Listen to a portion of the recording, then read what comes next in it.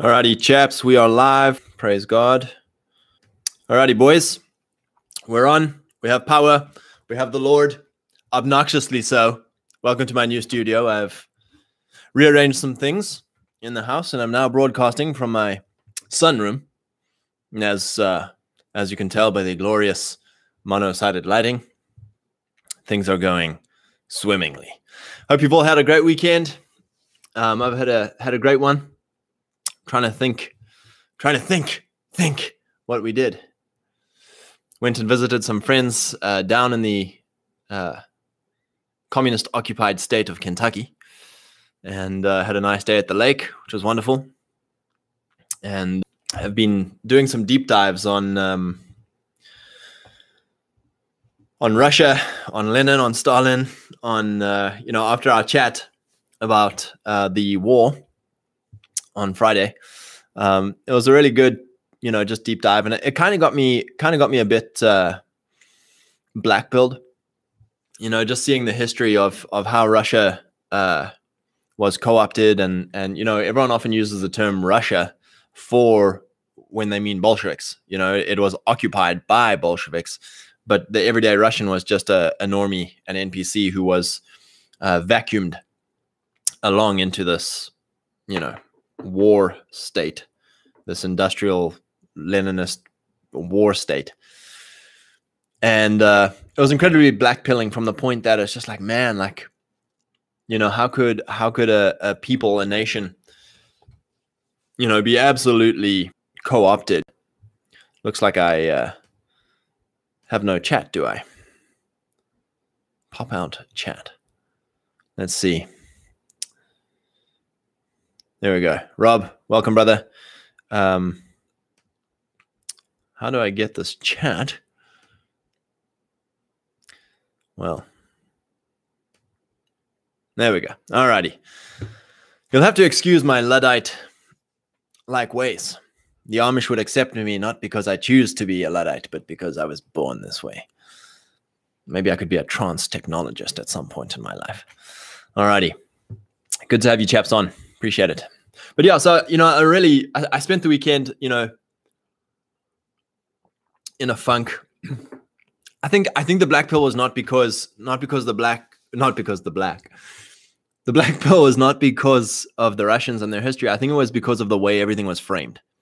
It was the way that everybody kind of just hook, line, and sinker kind of believed this crazy narrative afterwards.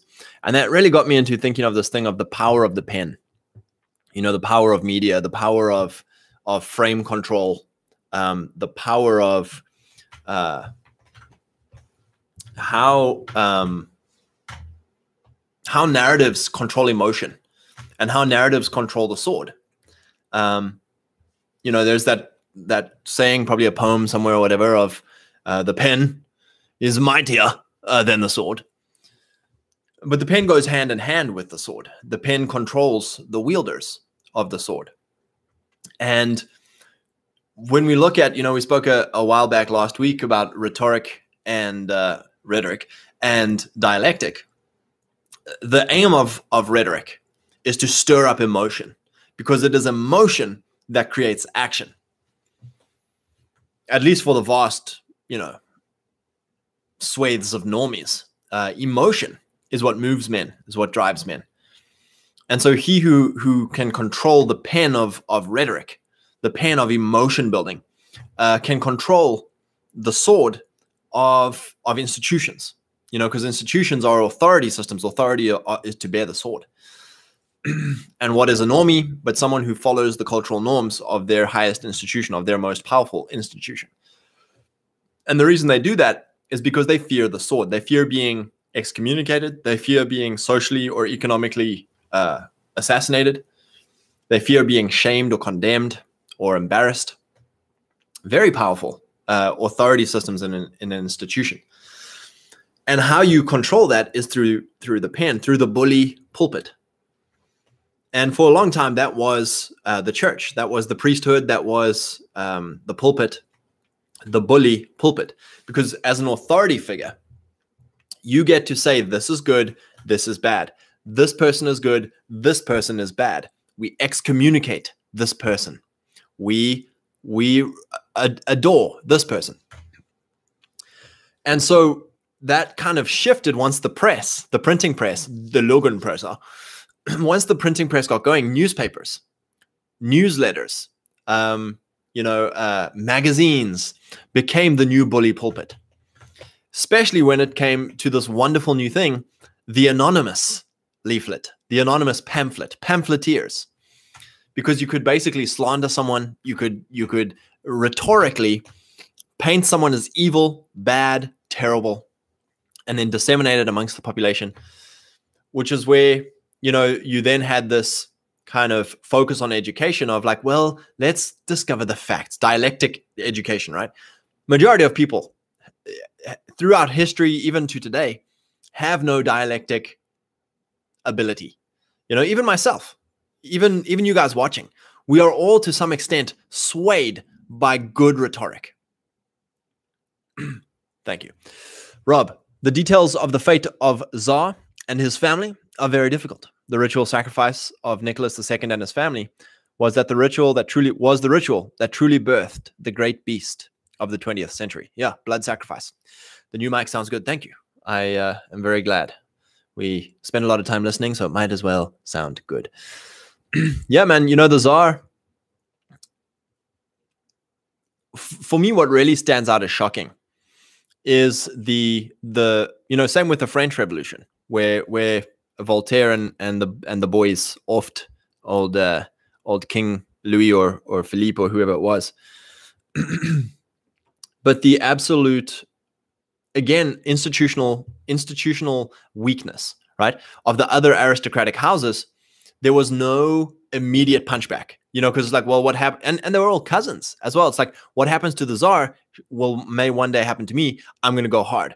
There was none of that. There was none of that for the Frenchies, because it's like, oh, we hate the French. I was like, no, well, the French Revolution is going to just be a general pain in the ass for the next 300 years. So, would it be nice if someone had gone across the channel and nipped it in the bud? And what? And, exactly the same with the Tsar of like, why was no one seeing, the Bolshevism for what it was? And, maybe again, this is where it comes back to this thing of the people who are pulling the strings behind all the royal houses are like, no, we actually want this. We want Bolshevism. It's a tool. And Russia will be the first launching ground and the first kind of industrial, we're going to exploit this people and this place for the future of Bolshevism and by extension, corporatism, who is handling it. El Hizzi, welcome. Insert advertisement for AA's Foundations of Rhetoric here. Please do. I'd be interested to hear that. My education in rhetoric has only just begun. And so going back to what I was saying there, how all of us are swayed by masterful persuasion, masterful rhetoric. And a lot of the time rhetoric takes its form in the linguistic kill shot. For all of his soft kind of boomer liberalist takes, Scott Adams is a master of persuasion, of rhetoric. He's the guy who's the Dilbert cartoonist, and I read his book. What was his book called? How to Fail at Everything and Still Win Big. Very good book. Great book. He taught, basically just his career as an engineer and bluffing his way up the corporate hierarchy, and then obviously launching into Dilbert, which became a massive success amongst his many failures. It's a great book. Highly recommend it. And he has this. I'm not sure if it's his term, but he uses a lot of the linguistic kill shot. And for the longest time, for us, that linguistic kill shot has been racist. It's like, oh no, please, I'm not a racist, please. But you've been gunned down. You've been rhetorically gunned down from a conversation, from a power encounter, from a debate, from even putting up your own boundaries. That kill shot, that linguistic term, killed your defense and defeated you. It either folded you, or made you run, or made you concede, or made you outrage and look bad. And so we'll just chat a bit about that tonight of linguistic kill shots. Rob, the royal houses of Western Europe were very in debt to the financiers of Bolshevism. Well. Correlation always equals causation. This is ADIQ history, folks. Remember that. DVG, welcome, brother. Good to have you on.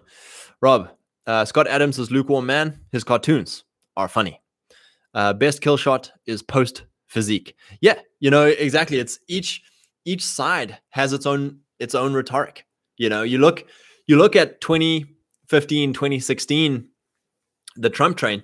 The reason it was so amazing was that the meme war is completely rhetoric. Memes are not, 6 pages of dialectic reasons why.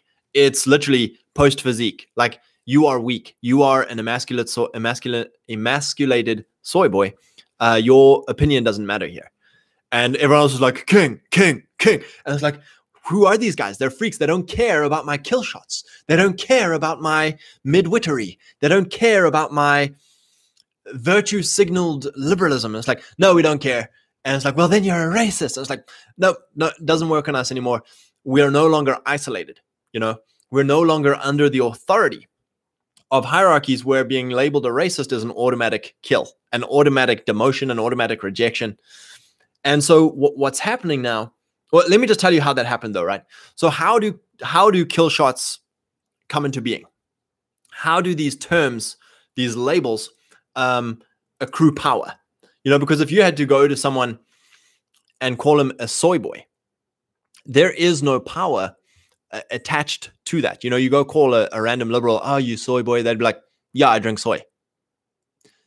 There's no attached trauma or frame or power, emotional power to that label that could get that person kicked out of their hierarchy or demoted in their hierarchy or feel fear or fold or outrage or acquiesce to our demands.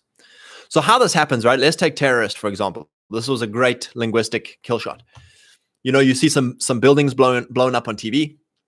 You see some bombs blown up, at some public event. And so now the media have captured this traumatic experience, right? And all they do is play it on repeat, and they repeat the term terrorism, terrorist, terrorism, global terrorism, extremist terrorism, domestic terrorism.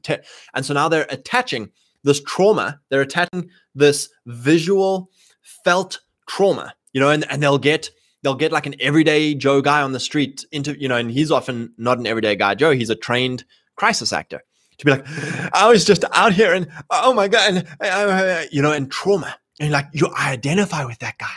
That could have been me. And they have some girl crying and be like, oh, it's like, that could be my wife, that could be my sister, that could be my mom, my daughter. And we identify, and then and this emotional trauma wells up in us. And then they attach the word terrorist, extremist terrorism, terrorist, extremist, terrorist. And in the case of 2001 and Boston and all that kind of stuff, it's like radical Islamic terrorism. That was the kind of framing, right?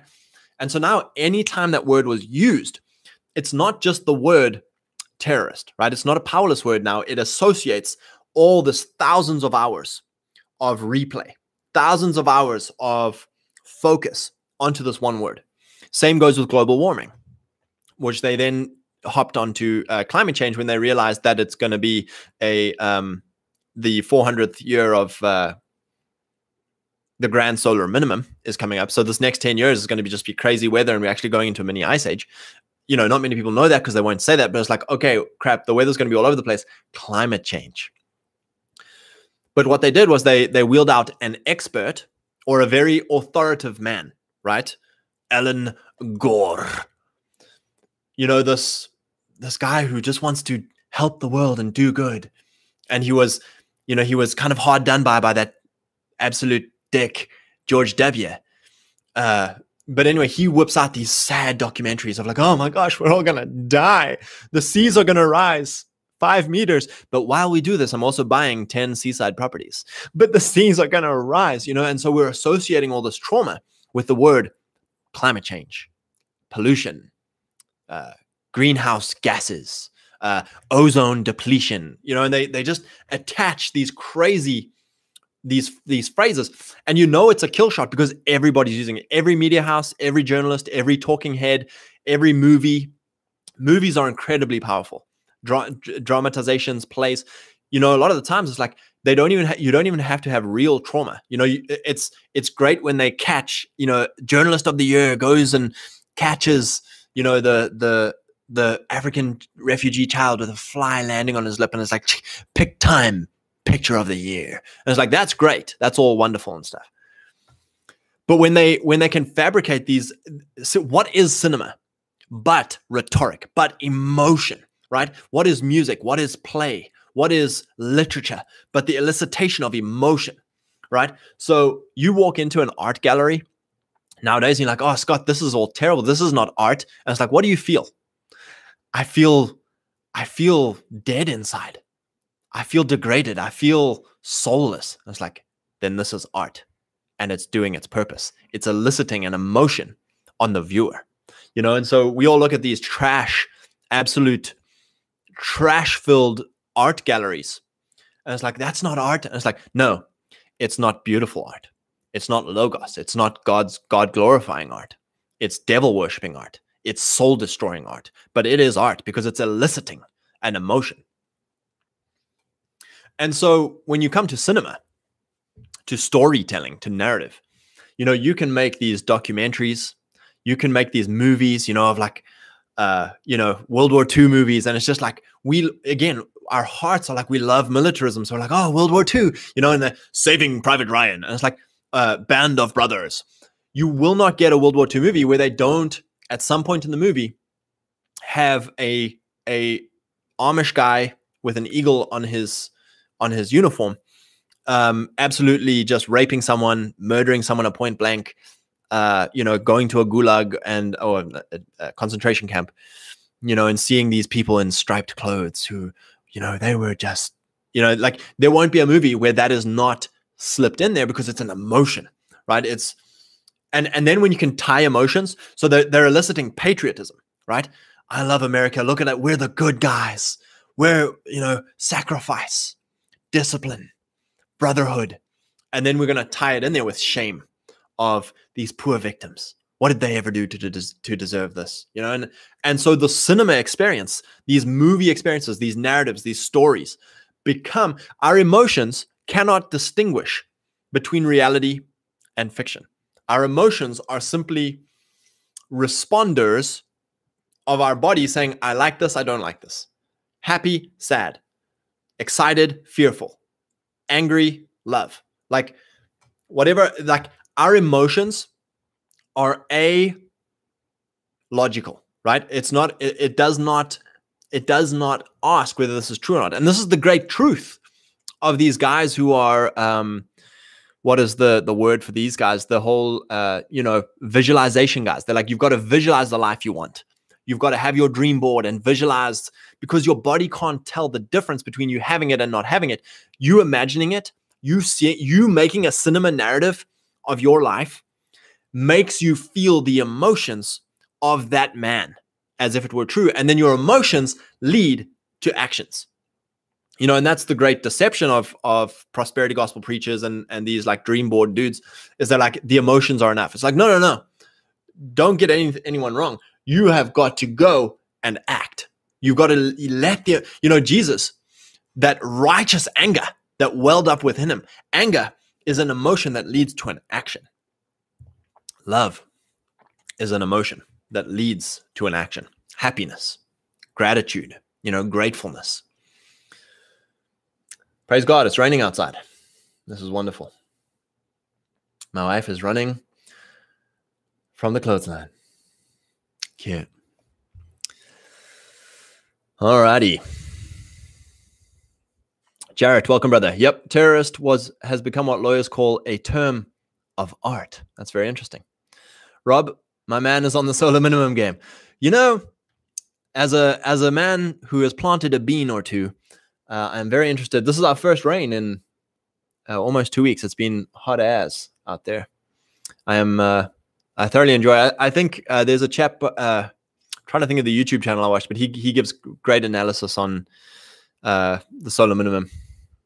If any of you guys know it, pop it in the chat, but it's well worth a good, and not from a black pill, not from a doom pill of like, oh, the weather's, oh, this is all, we're all going to die. No, it's like, no, this is great. Like industrial farming is going to be destabilized. The food chain is going to break at some point, the food distribution chain. And so we better be prepared. Are we growing our own food? Are we using, are we harvesting rainwater? Are we using permaculture principles? And again, you don't have to be, you could be in the city just due to your circumstances and whatnot. But it's like, do you have a decentralized food system? Do you have sovereignty? Do you know a guy? Do you know a guy you can fill a freezer of beef from? Do you know a guy you can get food and water from? Energy, firewood. Because that whole Texas thing where they shut down the power grid, that's just the beginning, chaps. South Africa, I'm telling you, South Africa is the template they're using for America of managed decline. And one of those things is control over the energy grid. Again, this whole thing of global warming, of climate change.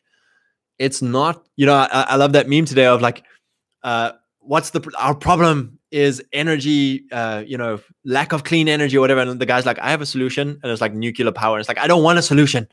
I want control of the energy grid. And it's like, that's exactly it. It's the same thing for like carbon emissions and world energy and like save the planet and all this stuff. It's like, chaps, the Christian West is crushing at replanting trees, at sustainable technology, at lowering, damage to the earth. The 10 biggest pollutant rivers into the oceans are Asia and Africa. It's like, well, no, it's just white people who must reduce their carbon footprint. It's just white people who must stop having babies. It's just white people. And it's like, no, like China and India, Africa. It's like, no, they've already got communism. So we don't need, it's communism. Is that Leninism? Is that the corporatism? Is that the solution to climate change? It sure is. Anyway, so yeah, I'm pumped about the solar minimum. I think it's that whole thing of looking forward to chaos. When the system is so against you, is so broken against you, the last thing you want is the peace and prosperity of that system. You want a certain amount of destabilization of chaos because that's where you rise. That's where, the normies, the clowns can't keep hold of the normies forever in a system of decline.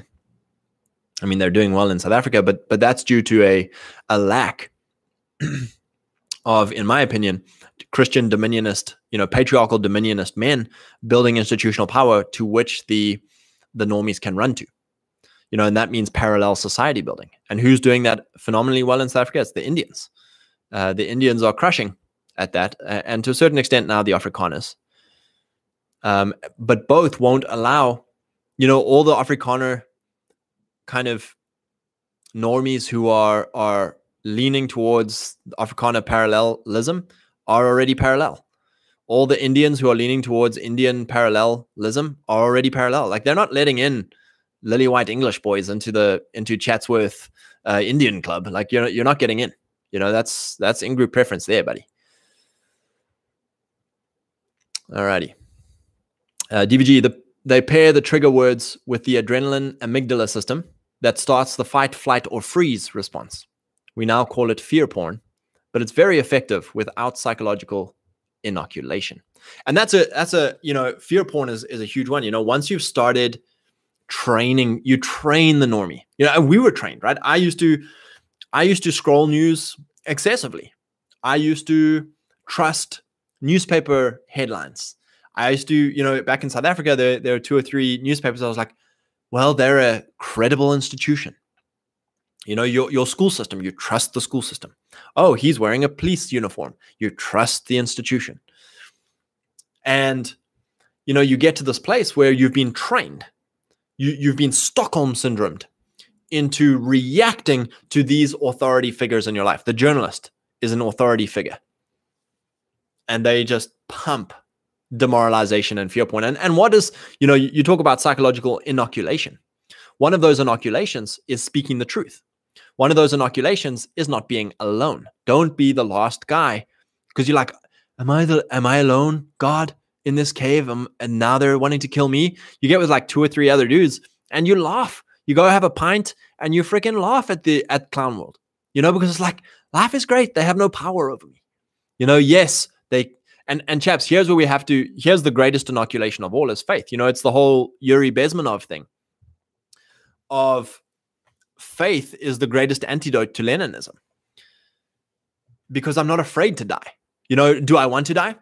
No, I frankly like living. I like being alive.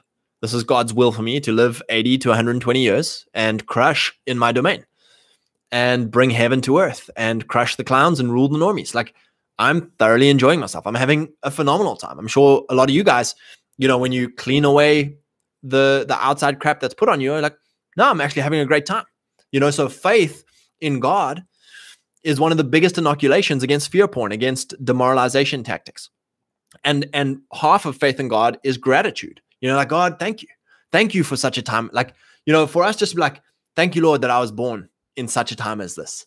Like that meme is so important, chaps, that 4-block thing of hard times create, strong men. Hard times create strong men, and strong men create good times. Of like, thank you, Lord. We've just gone into hard times and you're making me into a strong man, and my children are going to experience good times. Like, I'm super thankful that I'm at this part in the great chain that is my heritage. And Lord, I'm thankful for, I think a lot of guys, like, even like with your wife and your family and your kids and where you live and your job. And it's like, there's stuff that gets on your nerves. There's stuff that gets you down. There's stuff that you can gripe about and become a victim over. And it's like, Lord, I thank you that you love me. You're directing my steps. I thank you, Matthew 6:6, you see me in secret and you're going to reward me openly. And it takes all the gripe away. It takes all the, like, I need to show them. I need to, outrage porn, or fold and just be like, black pill, end it. It's like, no, Lord, I thank you that even though I'm in the desert, even though I'm in a prison in this thing or this scenario or situation, like, you're going to lead me out. And I have faith in that. And I'm grateful. Chaps, that's an inoculation against this crazy fear porn. Another one is comedy. If you can laugh and if you can make other guys laugh, it's like we were meant to laugh. God laughs at the enemy, at the devil and the clowns and what they're trying to do. And it's like, well, so should we. We should laugh at these guys. And what's worse, that's the thing, chaps. We have to get over this fear of death. The worst they can do to us is kill us. We have to get a theology of glorious death, of martyrdom, glorious martyrdom. God reward you for being a martyr. Do you believe that that when you get to heaven, you'll get a crown of glory for being a man after God's heart, for being a man of truth, a man of bravery, a man of courage? We have to believe this. And it's like, for me, it's a hearty yes. I think that's what got me blackpilled about Russia. Was the kulaks absolute, you're all going to die anyway. So you may as well speak the truth. You're all going to die anyway. So you may as well organize institutional power. You're all going to die anyway. You may as well actually go hard after your domain and try and crush the clowns where you can and how you can. And I think this is the great, this is the great divide for why you see conservatives for the great falling away, is because they're all afraid to die. And a man who's not afraid to die is some crazy stuff. And because you're not afraid to die, other men who are afraid to die don't want to be around you. They're gonna persecute you. They're gonna shun you. They're gonna criticize you. Because, if you're the guy who says, all right, chaps, 300 dudes, let's go stand in the breach. And there's 300 dudes around you who don't want to die. They're going to be like, no, let's go listen to a Jordan Peterson lecture. But if it's like, if it's to the point of like, there's 300 dudes and it's like, yeah, I'm not going to die alone. We're going to die in glory together. And it's like, man, that's, Christianity is a death cult. I love that kind of meme, but it's like Christianity is a glorified death cult. Because when you lose your fear of death, life just becomes like there is no black pill. The black pill is fear of dying. There was that great, I don't know, what is it, Reddit or 4chan or whatever, where they share those green screens with all the little guys telling stories or whatever. And he was like, hey chaps, like super suicidal, black pill, like life sucks, just, wife left me, blah, blah, blah, all this stuff, like bad life. Who's got any, tips for me? And one guy was like, hey man, why don't you go and join up with the Kurds and go out in a blaze of glory? Like that'll be pretty fun. And if you come back and survive, you'll have done an amazing thing, probably got through your depression, like chased a mission, because that's what men are for. Men are for chasing a mission. And when we're not chasing a mission, we get all stagnant and then we're like, outrage and fear porn and all this stuff, because we've been what's the word I'm looking for? When you have two visions, division, we've been diverted from our focus, from our mission, and now we're playing the clowns in their little pig trough, and it's like, yeah, this sucks. It's like, dude, go find a mission, go crush, go do something that would be absolutely energizing to you. And you stop caring about the news. You stop caring about the fear porn. You stop caring about the normies, because you're like, I'm crushing. And the worst they can do to me is come and kill me. And then it's glory. El-Hizi. Once you equip the armor of God, it's so easy to see through their lies. And that's it, man. It's easy to see through their lies. It's then what do we do? Do we fold? Do we outrage? Or do we go crush? And I think that's it. We think we have to go and crush them. I have to go redact CNN. I have to go redact the bankers. I have to go redact the UN headquarters. And it's like, do I have the authority to do that? No. And so it's going to be Ted Kaczynski or Killdozer. Absolute waste, because it was out of authority. What do I have authority? My domain, my institutions, my local area, my relationships, my thing that God has put in my heart to go do. And it's like, I think that's where there's this amazing, what's the word I'm looking for? Every man a king. Because we're like, I just have a YouTube channel with 11 dudes watching. And it's like, no, that's crushing. Because it's like, this is what I'm meant to do. And it's like, if I'm a one coin guy, then I'm doing my one coin. And if I die tomorrow, I believe I'm going to see Jesus and just going to be like, my good and faithful servant. Like, well done. You did what I asked you to do. And it's like, Lord, I did it, Lord. It's like, yeah, you did it. It's like, yeah, I did it. 80 IQ Greg brain over here would be super pumped, because it's like, I did what the Lord wanted me to do. And that's the cry on all of our hearts, is just to know that we've done what the Lord wanted us to do. But we look at these, that's such a psyop. It's like, well, unless you're a politician, unless you're a pastor, unless you're a billionaire businessman, it's like, unless you're a celebrity, then you're not serving the Lord. Then you're nobody. It's like, no, sorry, buddy. Like, I'm gonna do my one coin, my one talent as unto the Lord, and I'm gonna crush at it. And that's the secret to a happy life. It's like, God, thank you for my one talent, and thank you that you're directing my steps, and I'm crushing. DVG, you cannot fight triggers with nuance or intellectual arguments, because those do not work in the moment. So that's exactly it. It's dialectic versus rhetoric. Rhetoric is all about emotion. It's all about in the moment right now. It's all about the sound bite. Did I drop the mic on you? Whereas dialectic is like, well, if you turn to page 56 of this book, you will see the comment there that actually disputes what you're saying. Because if we look at the footnotes, and it's like, no one cares. You just bored half the room, who are now in this whole TikTok culture of like, unless you can slam, post physique, buddy, like rip off your shirt and just be like, deadlift competition right now, winner takes all. And they're like, no, you're a freak. And it's like, great. That was a drop the mic moment. That was even though it proved nothing, you got this emotional response from your side. You got this emotional confrontation from your side of like, based, our guy just ripped his shirt off in a national televised debate. If Ted Cruz had to get in the gym and start, deadlifting 400 pounds and actually, want to start fighting, guys would be like, okay, he's entered the rhetoric game. But he sits in this dialectic game of the soft conservative who just tries to play facts and, oh, Ben Shapiro, facts don't care about your feelings, gang. It's like, like your verbal fluency to try and outwit 18, 19-year-old freaking 100 IQ socialist feminists in a university setting is like, that's not changing the world. You're just making them more angry, hate you more. You got your little thing going there. And it's like, it's the wrong use of rhetoric.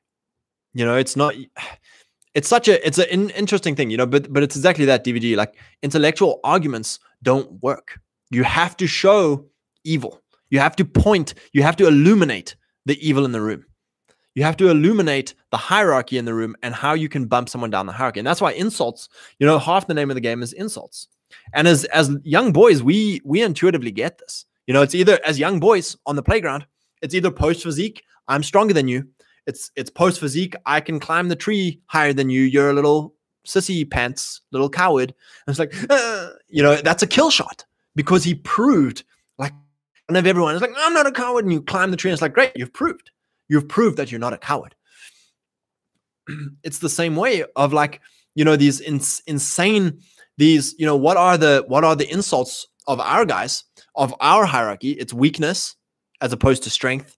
It's cowardice as opposed to courage, and it's incompetence as opposed to mastery. Those are the insults that go to our soul.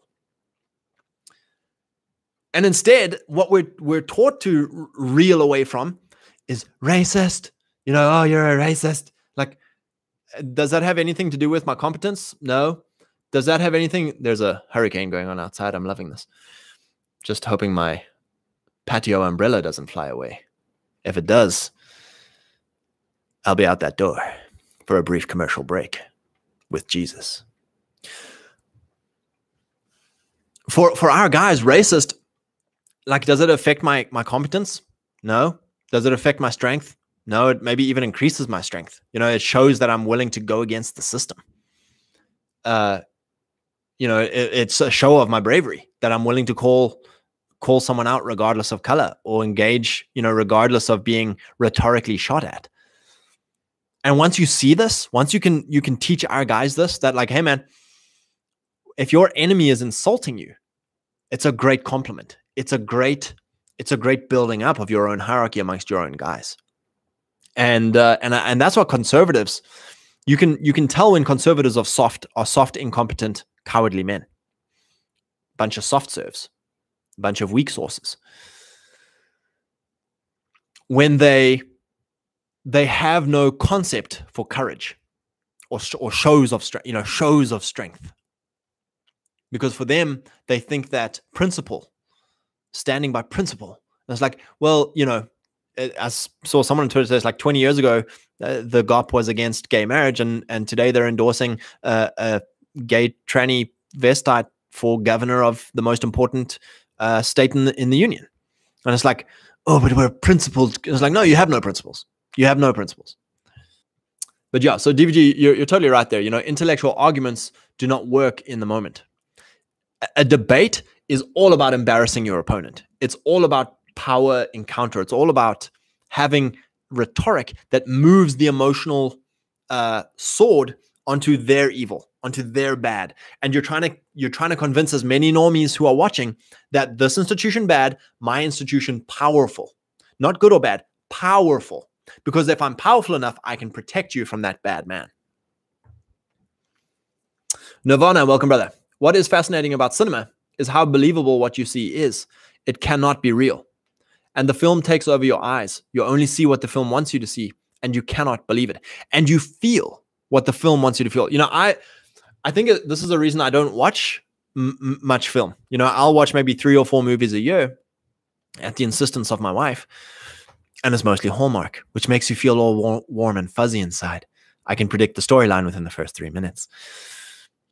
But for me, watching movies, a movie will sit with me for a week in my mind. The emotions that it triggers, the like you say, the ideas, what it wants you to see. It'll sit heavy on my heart. Watching, a movie that wells up injustice, or wells up fear, or wells up rage, or wells up sad. I hate sad movies. Can't stand them because it'll sit with me. You know, a great movie, you know, like I love comedies. I love comedies because it's a great laugh. You feel the high, you get the buzz, you know, and you feel that for a few days. It's exactly that. It makes it diverts. Motion picture diverts any logical screen that you can apply. El Hizzy, Roots by Alex Haley and Schindler's List by Spielberg were the center of our indoctrination. Yeah, you know, it's exactly that. It's how can we create a plausible historical, you know, you can say like based on a true story. And it's like, oh, it was based on a true story. It's like the only thing true about it is the location. Like it was shot in Germany. It was shot in southern Alabama or whatever, you know. It's like, okay, guys, we got the one. It's the same with newspapers. Newspapers are based on a factual account. That's it. The headline is like, you know, inside source tells us allegedly that blah blah blah, and they'll go off on something that is 1% true, but they'll hit on the 1% and then just make up, you know, 90% absolute crazy stuff. You know, it's exactly that. Nirvana. Oh, and then what you do, Al Hizzy, you know, talking about Roots and Schindler's List, is you get other people to celebrate this. This is the power of the media. It's the power of ministry, the ministry platform, if people are willing to use it as a bully pulpit. But you laud applause on it, and you keep it in the news cycle, and you're like, oh, have you seen this movie? It's a great movie, and you reference it, and you know, you promote it and you push it, and it's all one big network of dudes all slapping each other on the back, and you know, oh, this was amazing. Have you seen it? And you know, then it almost becomes a thing of bearing the sword of like, if you haven't seen it, you're bad. You're a bad person. And if you speak badly of it, you're bad. You're a bad person. Like, how dare you? Nirvana. So many movies need to make it clear to the viewer, dumb as they are, that the bad guy is bad. This is done by having something so bad that a normal person could not do it. It could not do it be done by a main character. Exactly that, man. It's this thing of absolute it's a caricature. That's where the thing of like playing a character. You're playing a caricature. You know, because you've got exactly 12 minutes to instill in the viewer that this guy is Satan himself. And so you character it. You know, it's like, you know, many guys, and it goes the other way. You know, you can be like, you know, MLK, for example. Like, apparently the guy, you know, was a rapist and a absolute degenerate, but it's like you can meme him into being a saint, you know? And as long as you gatekeep all the evidence to the contrary and no one else comes out with a rhetorical attack to dispute it, then it works. And I was like, oh, this guy is amazing. He's a saint, and all the experts and everyone's denounced who talks against him.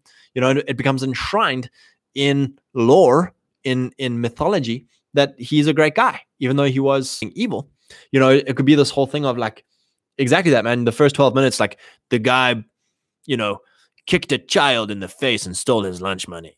And it's like, you know, and bad music, like me, ching, ching, ching. And it's like every time that guy comes on, that music comes up, because now you're associating that music with him kicking the little child. And so anything this guy does, that music comes on, and my emotions, and like, oh, I hate this guy. DVG, this is why people feel so much pain with virtual sins. You feel like you just did whatever happened in front of you on the screen, even if it didn't. You feel like David with Bathsheba, even if you didn't do it. Yeah, you know, and that's it. You can, you know, people talk about like sexualizing children by, you know, showing them pornography or having sex ed class, or you know, like an adult exposing himself to a child, and then the child has this like trauma happen to him. The same thing happens with movies, right? With intense amounts of gore, intense amounts of trauma and abuse. You know, so for instance, like you can have movies where, like, you know, some absolute, you know, when they want to like destabilize patriarchy and caricaturize patriarchy as bad, they'll have like, John Smith was a family man. He was just, you know, everyone thought he was great until he got home. And there's like, like the garage door opens, and it's like, his wife, Mary, cowers in fear. And it's like, hide, honey, daddy's home. You know, and like they get the fear up, you know, it's like, and he like comes in and just like beats the woman. You know, in Absolute, they just have the scene where like this woman is just beat like a rag doll on, you know, on TV, on the screen, and you're like, oh my gosh, I just saw a domestic abuse. You know, for so many people, you will never encounter domestic abuse in your whole life. You'll never see domestic abuse. You'll never hear of domestic abuse. You'll never see a rape. You'll never hear of rape. You'll never see racism. You'll never hear of racism. But because now we're all having this mass experience on it, you know, especially when it comes to a very popular movie that, you know, half the nation sees, or a very popular, you know, Thursday night sitcom, or what do you call them, soap opera or whatever, where like half the nation is watching it. It's like, it's a collectivized trauma.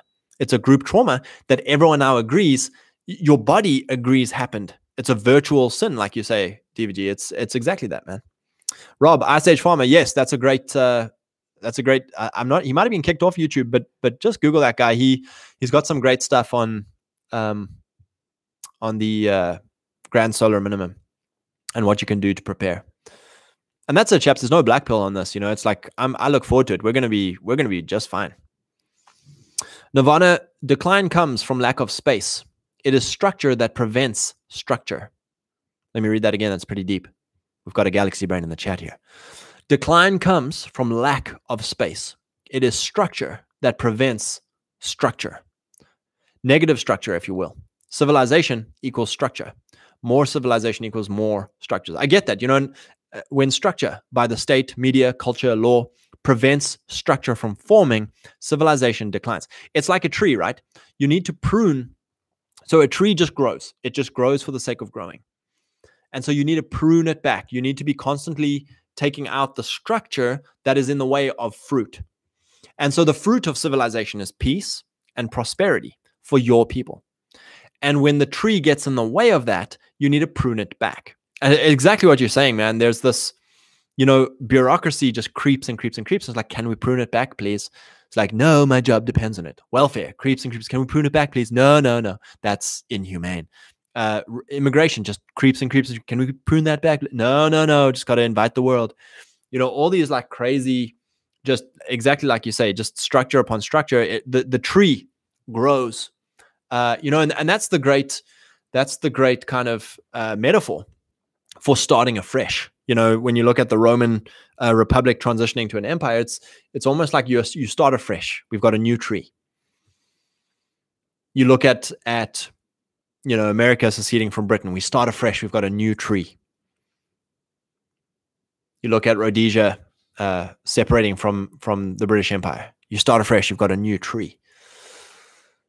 And I think that's what everyone's crying out for now in America, is almost like can we start afresh? Can we abolish the structure that is preventing fruit, the fruit of civilization, which is peace and prosperity for your people? Radical Liberation, welcome, brother. El Hizzy, preach. Well, please don't call me a preacher. That would put me in the ministry zone, and I'd have to apply for a tax break, and then you'd have to give me sweet tithe money, and I'd fly a sweet jet. Nirvana. This is principally what the left and how the left operates. It prevents structure from forming. Take Rhodesia. It is a civ structure. The left acted as a structure that prevented a structure from forming. Yeah, exactly that. And even through, you know, crazy, like you look at the liberals in London, were basically funding Mugabe and what was the other chap, the Malawian guy, Dr. Hastings Bunda.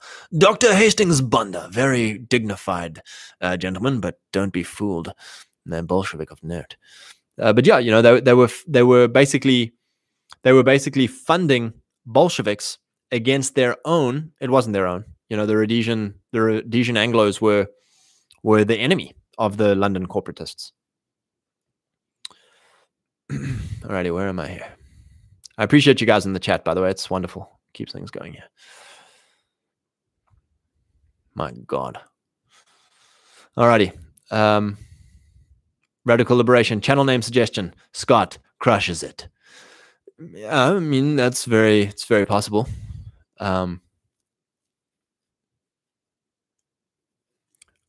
We'll know it when we feel it. It has to be rhetoric. It has to be such hot rhetoric that it gets me banned the next day. Or it has to be such beautiful trolling that we all of a sudden get like 2,000 liberals entering the chat thinking I'm like the soy boy king or something like that. Nirvana. The fear of death is others' power over us. Yeah. Al-Hizzi, they can destroy our bodies, but they cannot destroy our souls. And that's exactly it. You have a choice. What is the scripture? He who loses his life will gain. He who is willing to lose his life will gain his life. But he who tries to save his life, who tries to keep and hold on to that which he cannot hold, will lose his life. And that's it for us. We have to be willing to commit our bodies, our mortal coil, unto the Lord, and just be like, Lord, whatever happens, I'm in your hands. You are the director of my steps, and that is real power. Nirvana, there is real power in willing to die. If the other side sees this, they will tremble. It's a good way to select the best. The bugman is a man who will give up anything not to die. The modern world happens because men do not have anything that they are willing to die for. The will to live over anything means that man stands for nothing. Yeah, other than his own existence, to be something to die for that. It's exactly that thing of like this whole thing of them wanting to live forever and it's a good thing to want longevity. The Bible says 80 or 120 years is our lot. And it's a good thing to want to live fully to those 80 years or fully to those 120 years. But yeah, you get these guys who are like injecting baby blood and, trying to do gene therapy and steal, well, not steal, but like pay people for fresh organs and fresh blood and all that kind of stuff. Also that they can carry on living because they're afraid of God. They're afraid of meeting their maker. Al-Hizzi, doing what? It's the calling. Living is not breathing, and doing what?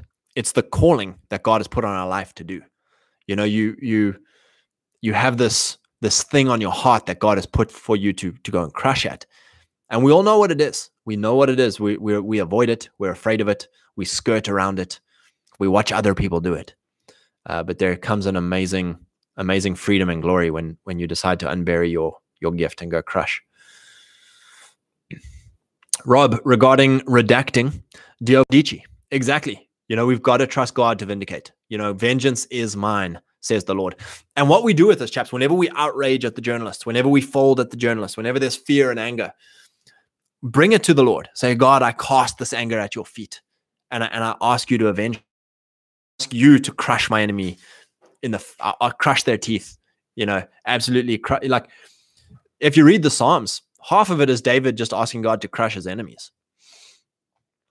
Nirvana, those who want nothing more than to not die are those who are nothing. They believe in nothing. Christ came to save the world. And if you believe Christ, you believe that when you die, you do not die. That is the key to understanding the good news. Yeah. Rob, post physique works so well against wall text and lefty posting because it's the adult version of get in the locker, nerd. Yeah, exactly. And that's it. The bug man, the weak man detests his own weakness. He doesn't. I think that even the liberalized man who lives in the inverted hierarchy, in the inversion of honor, I think they still have a base. This natural grace to be strong. They desire to be strong, and the way they see to fulfill that is to have political power. They want the power to crush, the power to kill, the power to take. In 4 hours.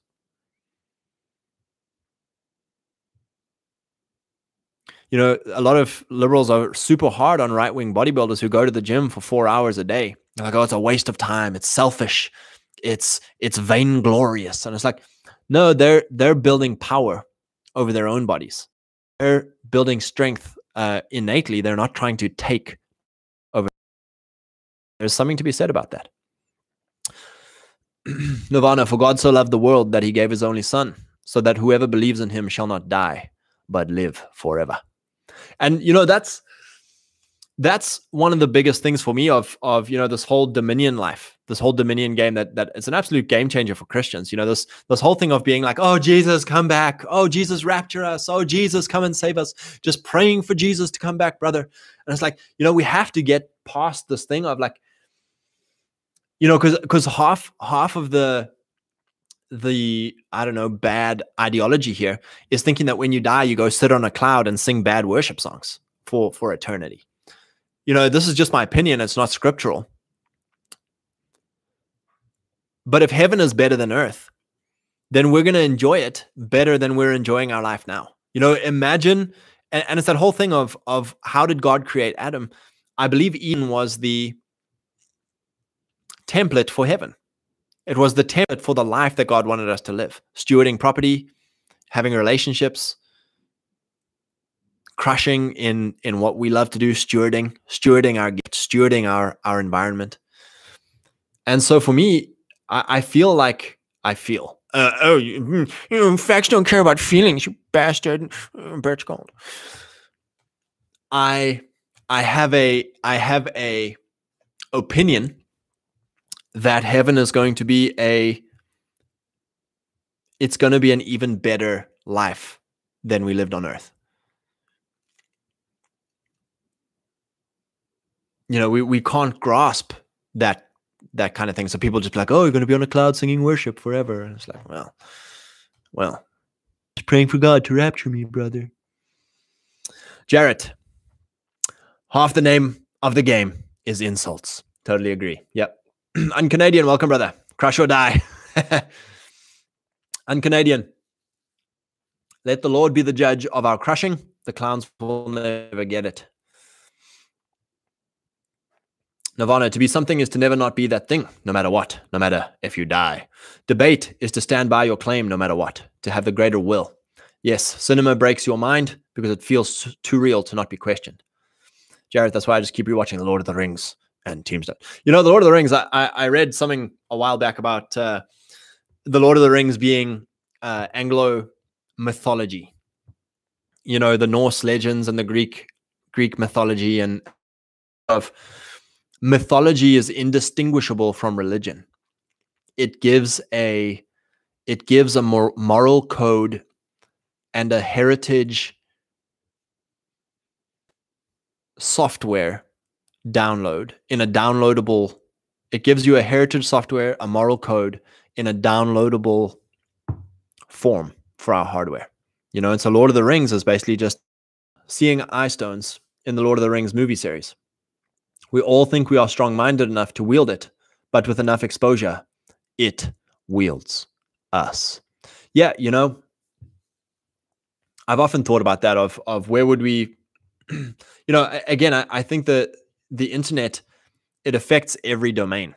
So guys in the ministry domain are using the internet for ministry. Guys in the media domain are using, I would probably be some random journalist in a small town, if this was back in the, 1800s, I would be writing anonymous pamphleteer. I'd be pamphleteering, and so the internet is a wonderful thing. It's allowed us to connect. It's allowed us to pursue our domain. But at the same time, it's like, just because you have a tool doesn't mean you use it for everything. I'm trying to think of a good analogy for us here. Let's just use the time-honored analogy of the hammer and the nail. Just because I have a sweet hammer, I don't just go around hammering everything.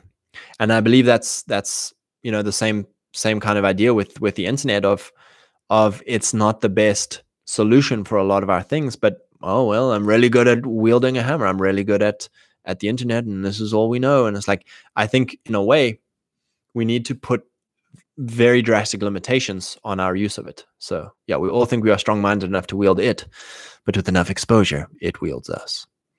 Jake Stein, Undoctrination. Welcome, brother. El Hizi, we were forced to spend a week in junior high on roots in public school. Yeah, man, in South Africa, we were forced to read a book called, we read two.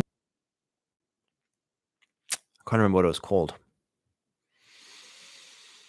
We read this book by this Indian author in which there was a very graphic depiction of a boy being sexually abused or groomed and then abused by his uncle, and super like graphic, and we were reading this in freaking class, and I just remember feeling so dirty, and like, you know, it's crazy the indoctrination they you know.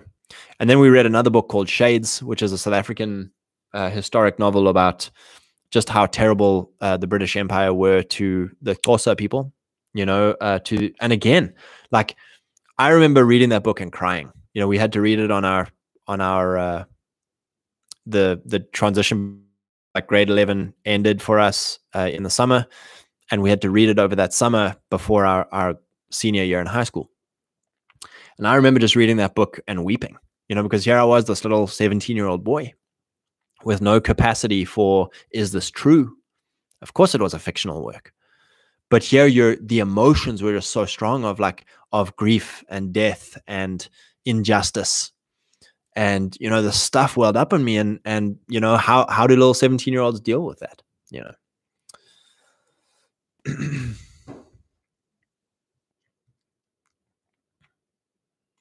Limbi Banda. Do I drink Amarula? Welcome, Limbi Banda. I do drink Amarula. My wife enjoys it very much. I think we might have brought some over with us when we last came back from South Africa. You are from Malawi. Well. Are you a relative of Dr. Hastings Banda? Are you? Is this true? Stephen Ladden. Matthew 16:25. Well. This is a great honor. Stephen Ladden in the chat. Well, Stephen Ladden, everybody, is the amazing policeman friend that I often tell analogies about and stories about. Steve, you are a man of honor in this chat. New Living Translation. If you try to hang on to your life, you will lose it. But if you give up your life for my sake, you will save it. Praise God. Limbi Banda. I have an admiration for Muslim countries and Putin. Should I feel guilty? No, you know, again, it's like copy their homework. You know, copy their homework. It's like, what do the Muslims have? They have moral civic government. The governor bears the sword according to their moral, you know, everyone's like, oh, it's theocracy. It's like, no. They have a king. The king rules, but he's a Muslim king and he glorifies God in his way. And Putin's just based, dude, reading about Leninism and just all the stuff that went down in Russia. You know, you've got to remember the Bolsheviks were not Russian. You know, they co-opted the Russian people in place. And Putin is Russian. He loves Russia. He loves his people. He loves his place. Radical Liberation, Internet as a Palantir, yep. Nirvana. Then Jesus came to them and said, all authority in heaven and on earth has been given to me. Therefore, go and make disciples of all nations, baptizing them in the name of the Father, the Son, and the Holy Spirit, and teaching them to obey all that I have commanded you. And surely I am with you always, even to the end of the age. And that's such an important one, chaps. This whole thing of going and making disciples of all nations. Number one, nations. You know, there's this implicit, this whole thing of you know, nationhood for every tribe and tongue, Christ for every nation. It's such an important thing. And then what does it mean to make disciples? You're not out there trying to, you know, it doesn't go and say make salvations, go and make converts. It says make disciples. Now, disciple means to discipline and action, you know, and so we are to bring people into a way of life. God's ways are better than our ways, and we are to live out those ways in such a way that other people want to live out those ways. And sometimes that is through institutional power. Al-Hizi, if the rapture did come, I would understand and accept it, but I don't want it. Yeah, exactly. You know, we enjoy this chaos. You know, it's such a loser mentality to be like, oh, the world's falling apart. It's all terrible, you know, and want to escape. It's libertarian victimhood. It's like, no, like this is exciting. The Wild West, you know, why do we love stories about the Wild West? Why do we love stories about colonists and pioneers? It's because it was a time of great instability, of great chaos. And strong men came and brought order and brought civilization and brought peace and prosperity. And it's like, it's now for us, you know, and we're people in the Wild West didn't know that, you know, that how are we going to bring peace and prosperity? It's like, no, you just go out and you build civilization. Same with the trek, the great trek in South Africa, the Voortrekkers, or the colonists and the pilgrims here in America. You don't know what time and how God is going to do things. You just do your gift to the glory of God, and you trust that you're doing your part. DVG, facts may not care about feelings, but people do. Love is as strong as death. Its flame, the fire of the Lord. Song of Songs. Yeah, and one more thing there, El Hizzi, with this whole thing of the rapture, yeah, exactly that. In Jamestown, when half the colony died that first year in America, or the Plymouth colony, or wherever it was, how many of them were like, it's the end times, pray for the rapture? It's like, no. It's like, we're going to make it, Nirvana, this verse is key to your point. Christ has all authority, and he has instructed us to use it to his ends. The West forgot this. They thought we do not have all authority and then left the world. Yeah, it is a thing. It's authority. We get to this place of, we take responsibility for things we don't have authority of. Washington, D.C., the news, all of this crap. We're like, oh, I've got to take responsibility. It's like, no, I have no authority there. But then the things we do have authority for, our personal lives, our families, our institutions, our local area, our time, I don't have authority there. And so you don't take responsibility over things you do have authority over. Rob, forsaking the gift of this life is a Gnostic heresy that excuses inaction in this life. Yeah.